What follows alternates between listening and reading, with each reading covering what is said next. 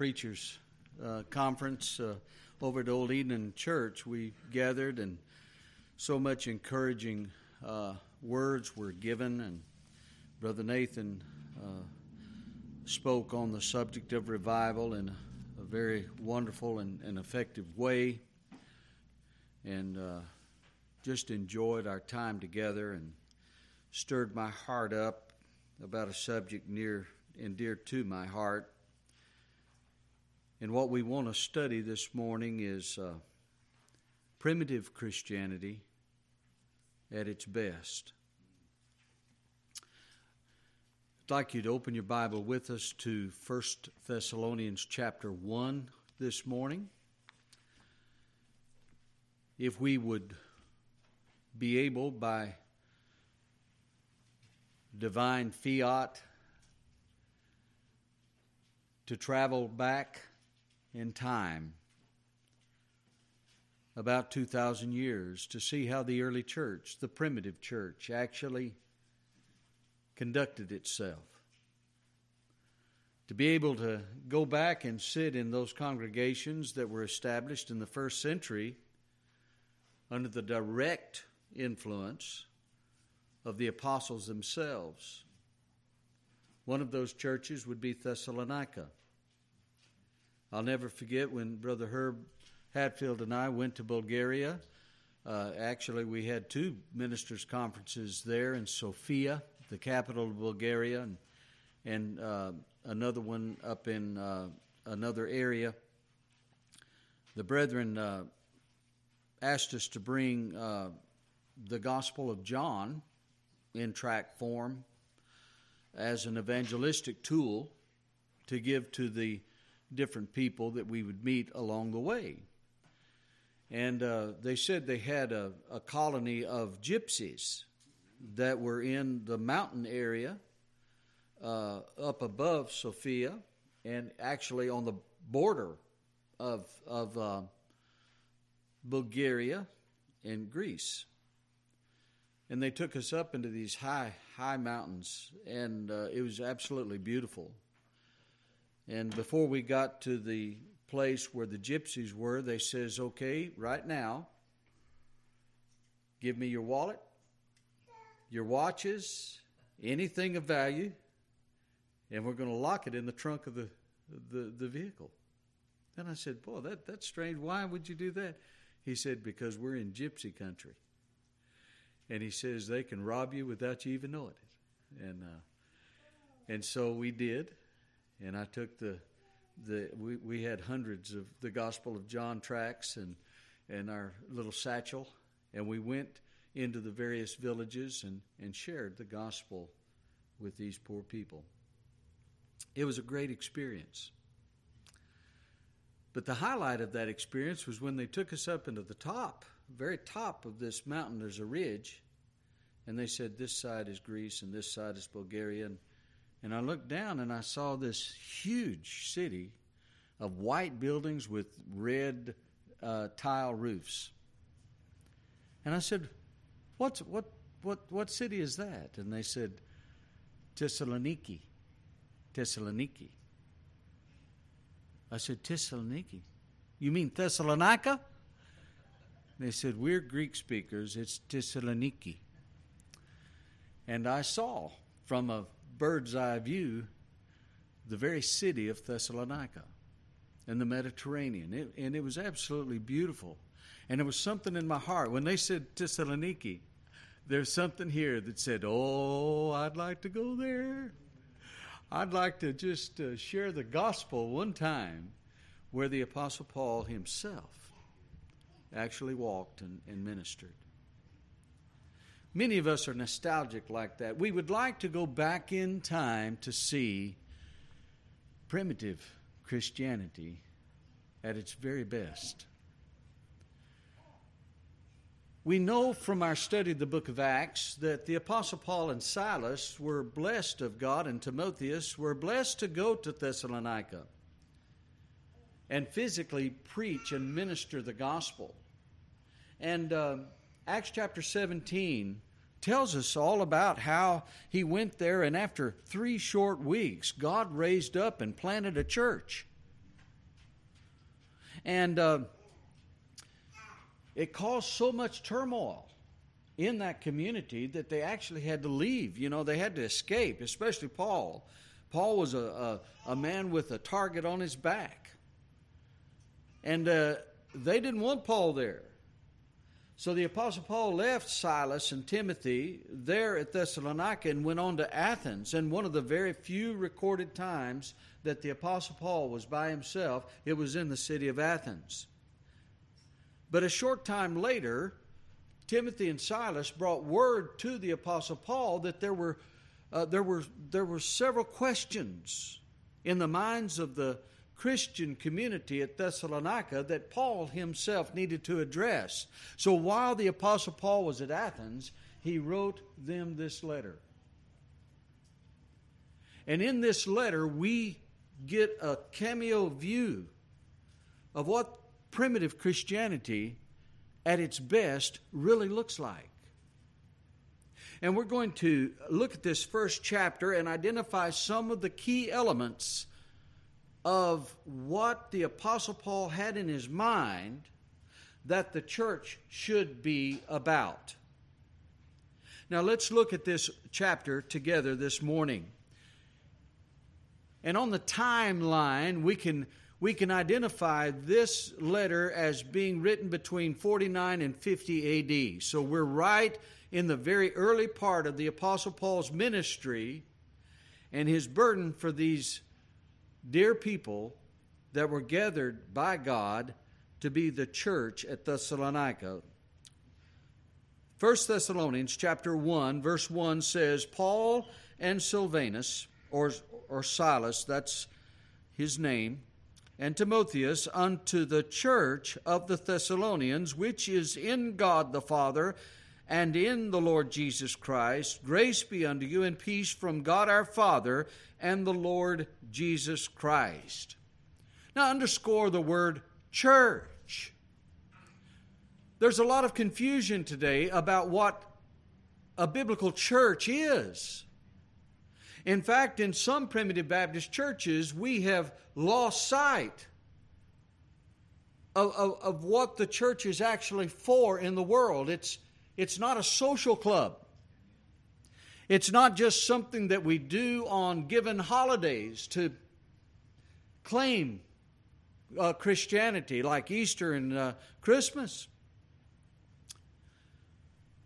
The word church is ecclesia, and it literally means the called out assembly, the called out congregation, those that have been effectually called by the Spirit of God, quickened, regenerated, and given the enablement to believe the true claims of Christ upon their soul. These individuals are called out into a living organism, a living community. Out of the 118 times you find the word church translated in the New Testament, 116 of those times he's referring to a local assembly. 2 times I believe he's referring to the glorified or the future, the collective church at the end of the age. But most of the time when he uses the word church, he's identifying a local assembly that is autonomous in their conduct and deportment, that is identified, that stands on its own. And here he is writing to this church, and he's going to express elements that identify primitive Christianity at its very best. So these individuals are called out.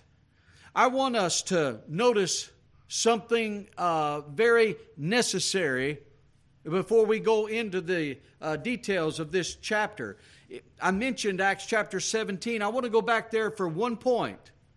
My first point about identifying primitive Christianity at its best is that it is a scriptural church.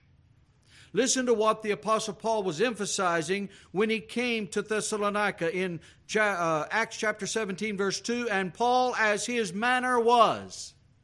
This was not something unique to Thessalonica. Everywhere that the Apostle Paul went, this is what he focused upon. He went in unto them, and 3 Sabbath days reasoned with them out of the Scriptures. The very first thing about the New Testament church, the primitive church, is that it is a scriptural church. It is a church that believes in the divine inspiration and preservation of the Word of God, and that the doctrine and practice of this church coincides or corresponds to the scriptural record of God's holy Word.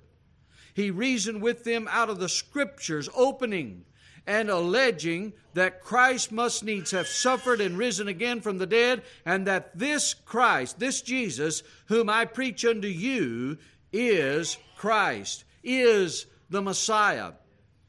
Opening unto them, making it plain, expository preaching, not invasive, not taking a doctrine and then making or molding the Scripture to fit the doctrine or the teaching, the didactic, the teaching, but it's taking the Scripture on its own merit and expositing that meaning.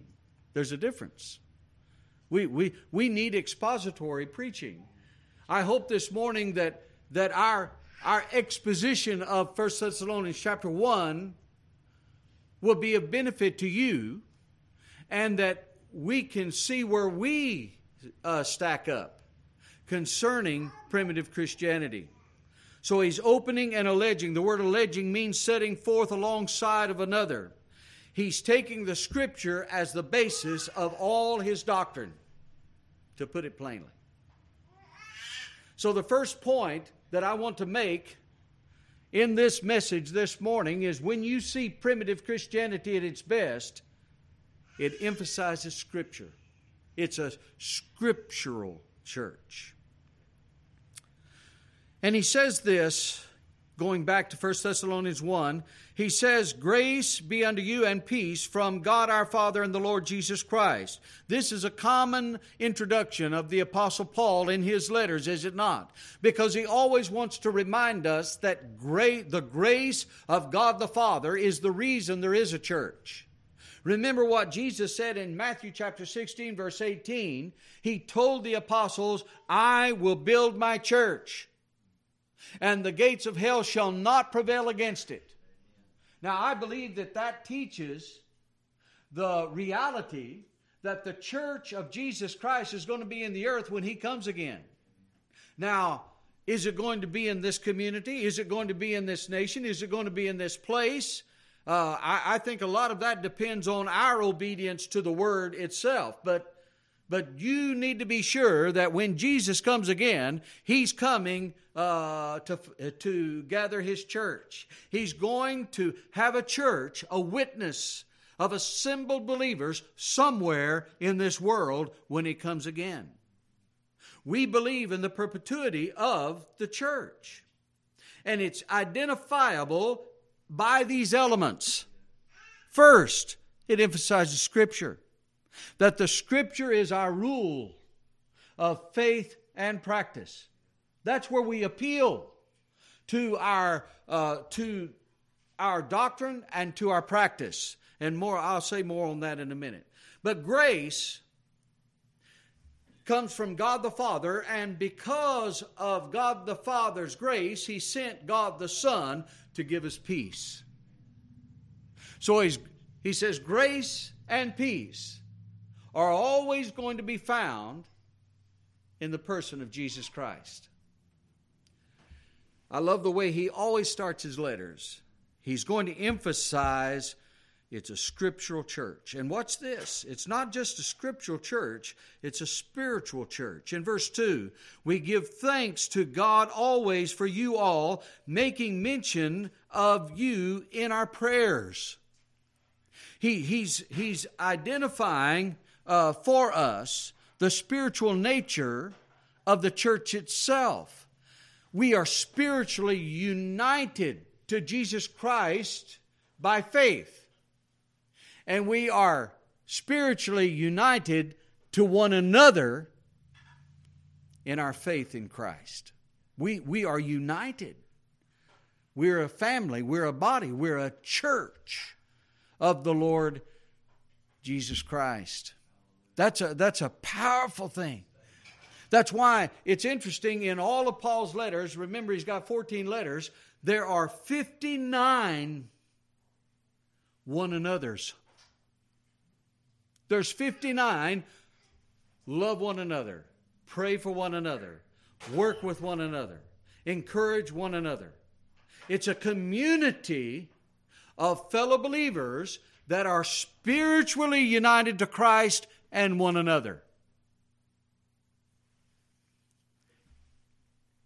And we're going to give thanks. We're going to give thanks to God always for you all. That tells me He's from the south, you all. Making mention of you in our prayers. It's a praying people. It's a people that believe in prayer. That believe in a prayer hearing God and a prayer answering God. Verse 3, I'm remembering without ceasing. Three things. I call this a trinity of grace. Three things. I'm remembering your, number one, your work of faith. Number two, your labor of love. Number three, your patience of hope in our Lord Jesus Christ in the sight of God and our Father. It's amazing to me how often the Apostle Paul uses these graces, if you will, to describe the deportment of the New Testament church, of primitive Christianity at its very best.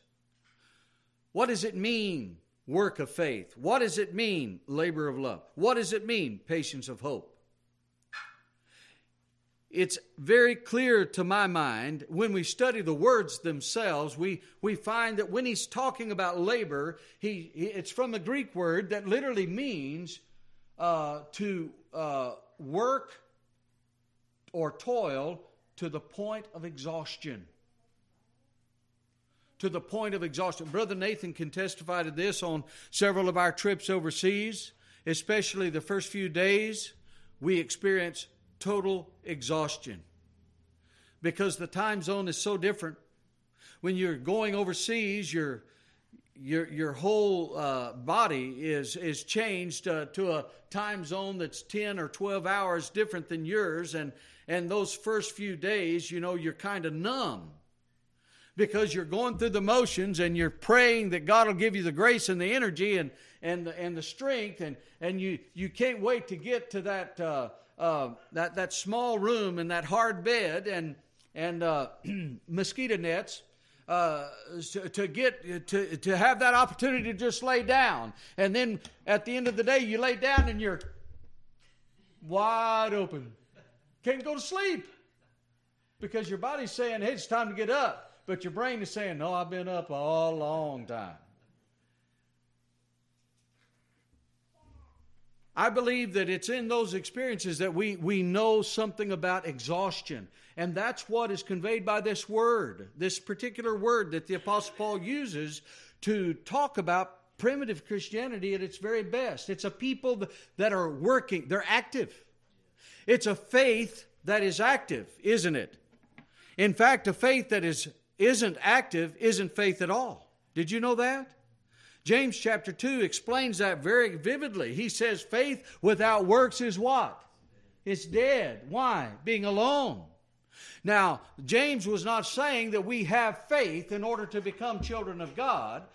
What James and Paul are teaching us is that we have faith as an evidence that we are children of God. God gives His children faith.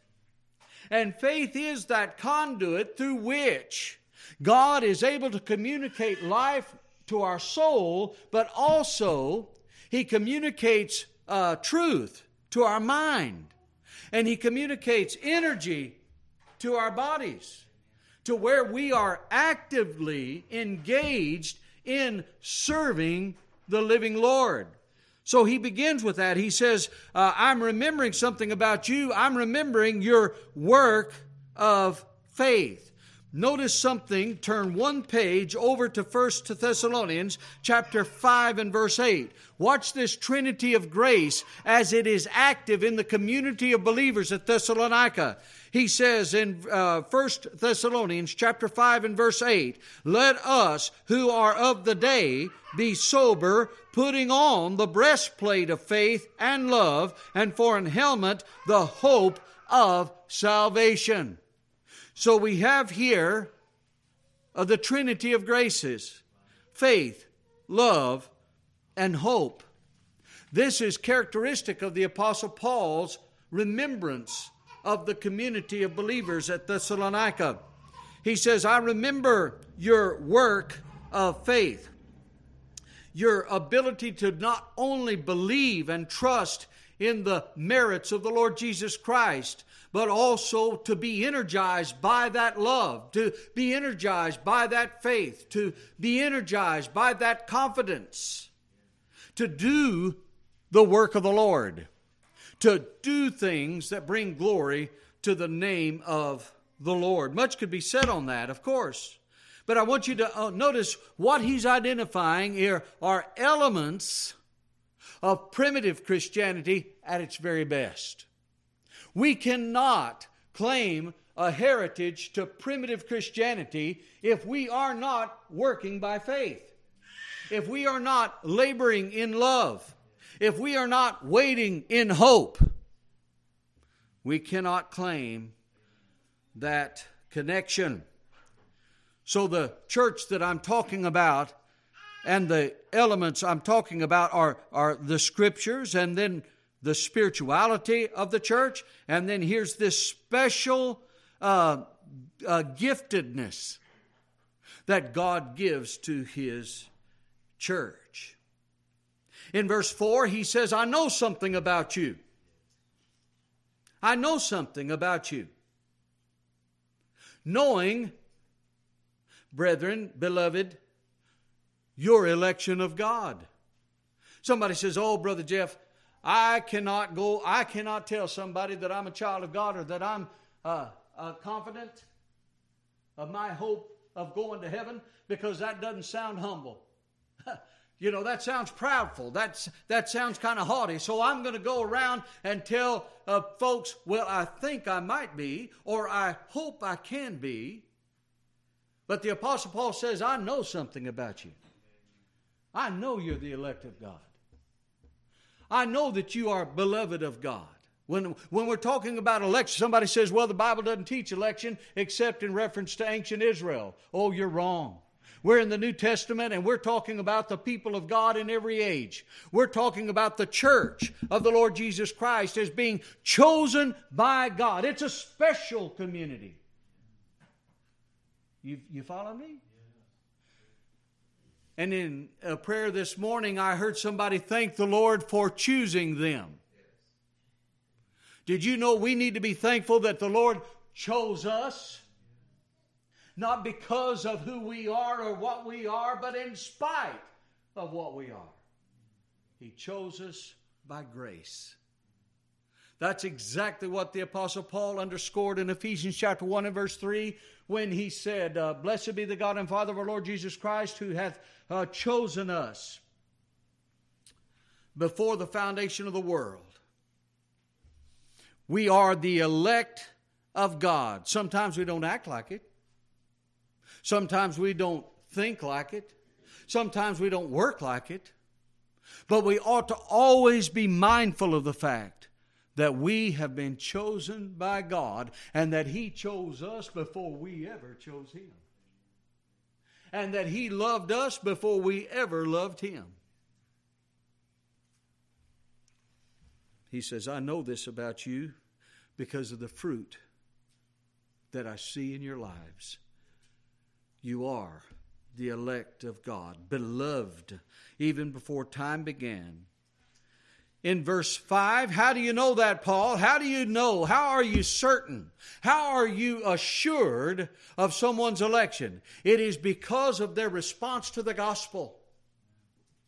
For, he says in verse 5, are you with me? And because or for, our gospel came not unto you in word only, but also in power, and in the Holy Ghost, and in much assurance, as ye know what manner of men we were among you for your sake. He says there is confirmation here. There's confirmation made full by hope. There's certainty revealed by love. There is a continuance in the grace of God. There's much assurance that you're bearing fruit to the glory of God. Listen, brothers and sisters, somebody says, well, Brother Jeff, I think that God has a lot of children out here that never bear fruit. And they never, you can't tell the difference between them and a child of the devil. I'm going to tell you that doctrine is of the devil. That is not true. That's not biblical. I'm telling you that when God's Spirit is in the heart and the life of an individual, there's going to be fruit there. That now there's different levels of fruit. Just like on our fruit trees at home. You know, we have some green fruit, we have some buds, we have some green fruit, we have some nearly green fruit, we have some fruit that's just right, and the birds eat it up. You know what I'm talking about. Even the birds know when the fruit's ready to pick. Somehow they know it. You ever had a garden? Which watermelons do the coyotes pick up on? And how do they know which one it is? I've never figured that out. Which one of those tomatoes do those worms eat first? Somehow they know which one's right? Well, brothers and sisters, I'm going to tell you something. When the Spirit of God comes into the heart of an individual, the Bible says this plainly. If any man be in Christ, he is a new creature. Old things are passed away. Behold, all things are new. You see, there's a change. The things that I once loved, I now hate. And the things that I once hated, that's what I love the most. There's a change. There's a difference. And that difference is in the fruit that is born in the life. Jesus said, a tree is known by its fruit. A good tree is going to bear forth good fruit. An evil tree is going to bring forth evil fruit. That's just the way it is. The fruit doesn't make the tree. The fruit just declares or determines what the tree is. So the Apostle Paul is rejoicing, isn't he? He's rejoicing that in this poor community of Thessalonica, God has raised up a witness of His grace and His mercy. Primitive Christianity, at its very best, it's scriptural, it's spiritual, it's special. Somebody says, well, Brother Jeff, I can love Jesus, but I just have a real problem with the church. But I'm going to tell you, brothers and sisters, I'm going to tell you this on the authority of the Word of God. We need to love the church. If not for any reason, it would be good enough for me that Jesus loves the church. Even in our imperfections. Even in sometimes our misunderstandings. Even in times when we're not as unified as we ought to be. Jesus still loves the church, and He gave Himself for it. Ephesians 5, verse 25. I'm just telling you the way it is. It reminds me of a story one time. I read about a man, I believe he was a Scot. He might have been an Irishman.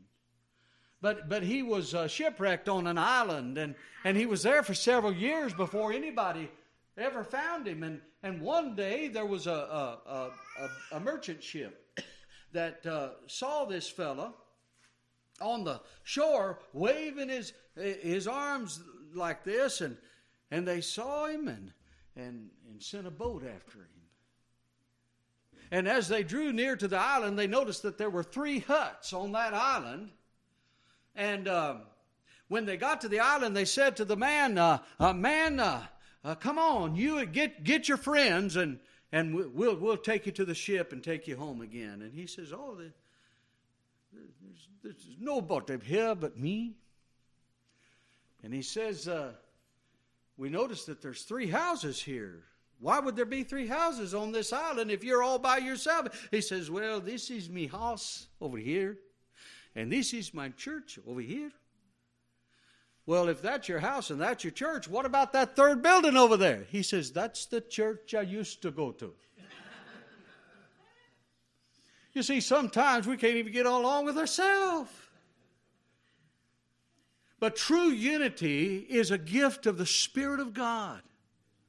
When God's people are walking in the Spirit, they're walking in faith, they're walking in love, they're walking in hope, and they're able to look over the imperfections of one another and dwell together in unity. That's where true unity comes from. It's a special place.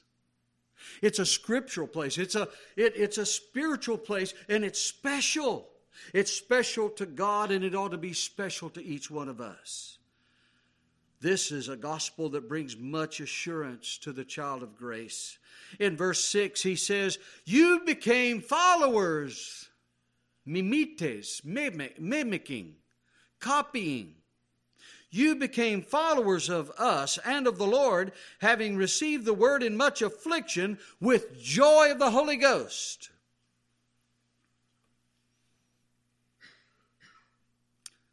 I believe that he's describing the sanctifying nature of suffering. These were Christians that were persecuted. They were oppressed. We read historically where many Christians lost their houses, lost their businesses, lost their property because they were kicked out of a community, because they would not bow to a Roman deity. Therefore, they were ostracized by many of these, especially Roman Greco cities, because they made it illegal to be a Christian. So what are you going to do? You're going to have to leave. But brothers and sisters, suffering is always used by God for sanctifying, for purifying. I believe that that's where we're headed. I really believe that in our world today, we're seeing a lot of persecution against Christianity, and it's just really now starting good in our country.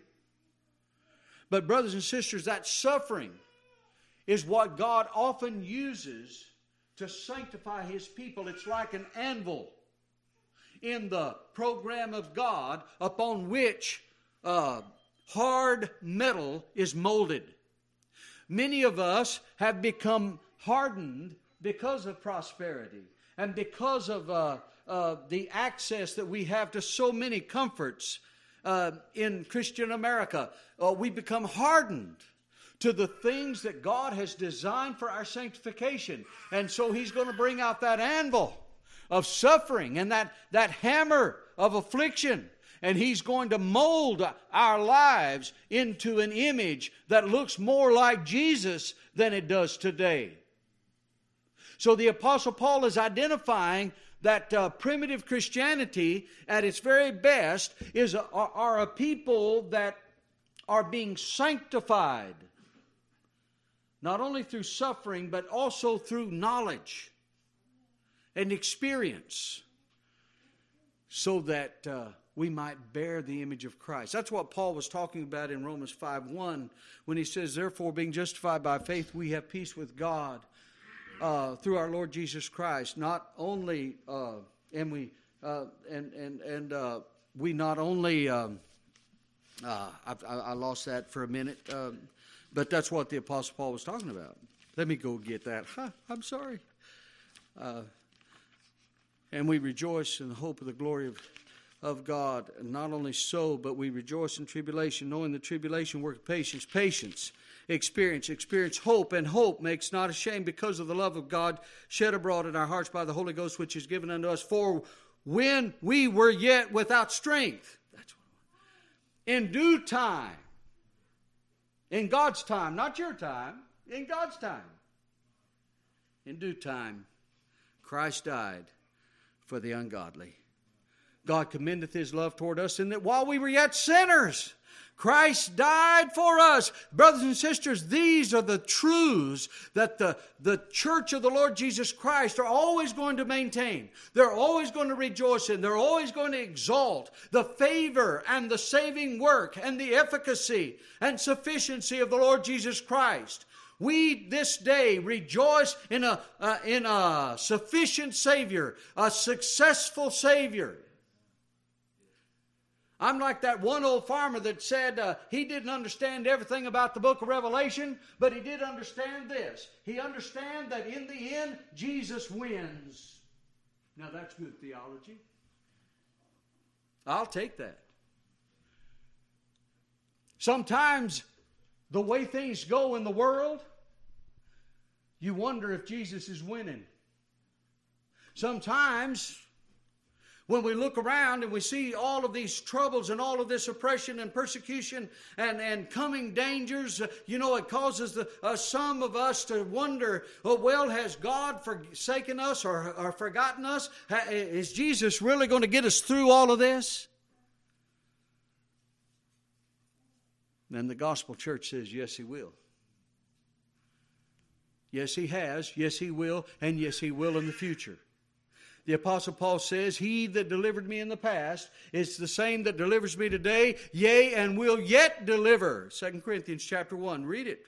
He will yet deliver. All three dimensions of time, Jesus is going to win. Brothers and sisters, that'll put iron in your blood. So the church that I'm talking about at Thessalonica and the primitive church at its very best is sanctified through its suffering. Not only is it sanctified through its suffering, in verse 8, he says, I love this, in verses 7 and 8, he says, so ye were in samples to all that believe in Macedonia and Achaia. We need to remember something about Thessalonica. Thessalonica was actually the capital city of Macedonia. Sometimes we think Philippi was because that's where Paul was sent first. But Philippi was not the capital of Macedonia. Thessalonica was. And Thessalonica, by the way, was named Thessalonica. The original name of it was Hot Springs, because there's hot springs there. But the Greek general Cassius changed the name of the city to Thessalonica after the sister of Alexander the Great. And by the way, I was talking about Bulgaria a moment ago. There's a lot of stories there I can tell you, but they were connected to Alexander the Great. And Thessalonica was named after the sister of Alexander the Great. Now, there's no charge for this. This is absolutely free. Well, in this Greek culture, there were a lot of people that were confused about the purpose of the human race, just like there is today. And the Apostle Paul is bringing a gospel message to show us and define exactly what our purpose is. Our purpose is to bring glory to the name of God. And He enables us to do so by the Holy Spirit that He's given us. So here's this community, this scriptural community, this spiritual community, this special community, this sanctified community that's going to do something with it. What are they going to do? In verse 8, he says, from you sound it out. It's a sounding out community. Brothers and sisters, can I submit to you that that's evangelism? That's spreading the word of God. They're sounding out. For from you sounded out the word of the Lord, not only in Macedonia and Achaia, these are Greek states, but also in every place. Your faith to Godward is spread abroad, so that we need not speak anything. You see, this is a sounding out church. They are glad to share the good news of the gospel of the Son of God, that all of those for whom He came to save upon the cross will ultimately be with Him in eternal glory. That's a good news gospel. I'll tell you what a bad news gospel is. A bad news gospel is what I heard on the radio on the way to church this morning. The fellow says, I'm not trying to, he said he's not trying to pick a fight, but he picked one and he didn't even know it. He says, I'm not trying to pick a fight, but I just want you to know that it was on the heart of Jesus. This is what he said. It's on the heart of Jesus Christ to save every human being that would ever be born into the world if they would just let Him do it. Click. It went off. I tell you, I can't stomach that kind of teaching because that's not the true gospel. Oh, friends, let me tell you something. The true gospel is a successful Savior. Everyone that was given Him in covenant before time began was saved by the precious blood that He shed upon the cross. And one day He's going to gather that family together without the loss of one. Oh, that's good news to me. There's so much bad news around. It's good news to come and hear the truth of God's Word in His house. They're a sounding out congregation. My last point is here in verses 9 and 10. Watch this. Here's fruit. For they themselves show us what manner of entering in we had unto you, and how ye turned to God from idols. Now stop right there. There's a change going on here. To me, this is emphasizing the work of faith, because faith is what turns us from idols to serve the true and the living God. Not only have we been turned from idols to serve the true God, but we also, secondly, serve the living and true God. This, to me, is the labor of love that he's talking about earlier. It brings us to serve God and others, like we find in Hebrews chapter 10. In Hebrews chapter 10, listen to this. In Hebrews 10:25, he says, don't forsake the assembling of yourselves together as the manner of some is. Why? Number one, you need your brethren. I need my brothers and sisters in Christ. I need to be encouraged by them, and I want to encourage them. And brothers and sisters, I'll tell you what, it's a cold and unfriendly world out there. Isn't it wonderful that God has given us a place to come and strengthen and refresh and encourage one another?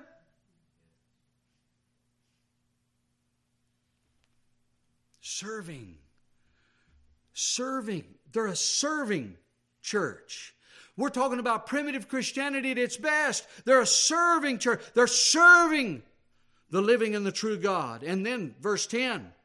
And by the way, in this letter, it's interesting to me. In this letter, all 5 chapters end with a reference to the second coming of Christ. Have you noticed that? Do you think it's important for us to preach about the second coming of Jesus Christ? Oh, yes. All 5 chapters end with a reference to the second coming. And here is our hope. Here is our patience as we wait with hope. And to wait for His Son from heaven, whom He raised from the dead, even Jesus, which delivered us from the wrath to come. Not only are they a serving church, but they're a second coming church. They have an eternal perspective. You know, many times we come and we express our desire for prayer. You know, we need prayer in our youth. We need prayer in our marriages. We need prayer in our homes. We need prayer in our old age. We need prayer as we go through the various changes and seasons of life. All of us do. Isn't it wonderful when we can come to the house of the living God and hear our brothers and sisters praying for us? I'm telling you, there's strength in that. And isn't it wonderful to come to the house of God and be reminded that the best day is yet to come? Because there's a day coming when there's not going to be any more sickness. There's not going to be any more of the struggles and the sufferings that we are so prone to in this wicked and broken world. And when that day comes, all of God's family is going to be gathered together in one place, shouting hallelujah and praising God for His sovereign grace. I know there's a lot of good folks. There's a lot of God's children this morning that don't understand how salvation occurs. That it's by free and sovereign and complete grace of God. But one day, all of us are going to know the whole truth. That sometimes we doubt here. Sometimes we misunderstand here. Sometimes we just confess we don't understand it. We don't understand the sovereignty of God and the will of man that He gives. We confess that. We don't understand. We can't explain all of those things. But brothers and sisters, one day we're going to understand it. We sing a song, Brother Nathan, in the sweet by and by. I believe we're going to understand it. There's a lot of people that don't believe in salvation by grace today, but one of these days all of God's people will know and understand that salvation by grace is by grace. So what does primitive Christianity look like? Primitive Christianity, at its very best, is scriptural, spiritual, special, sanctifying, sounding out, serving, and it's second coming oriented. May God bless these truths to our heart. Thank you for your good attention.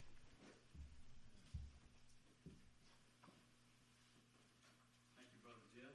Ask everyone to stand. Turn to number 200.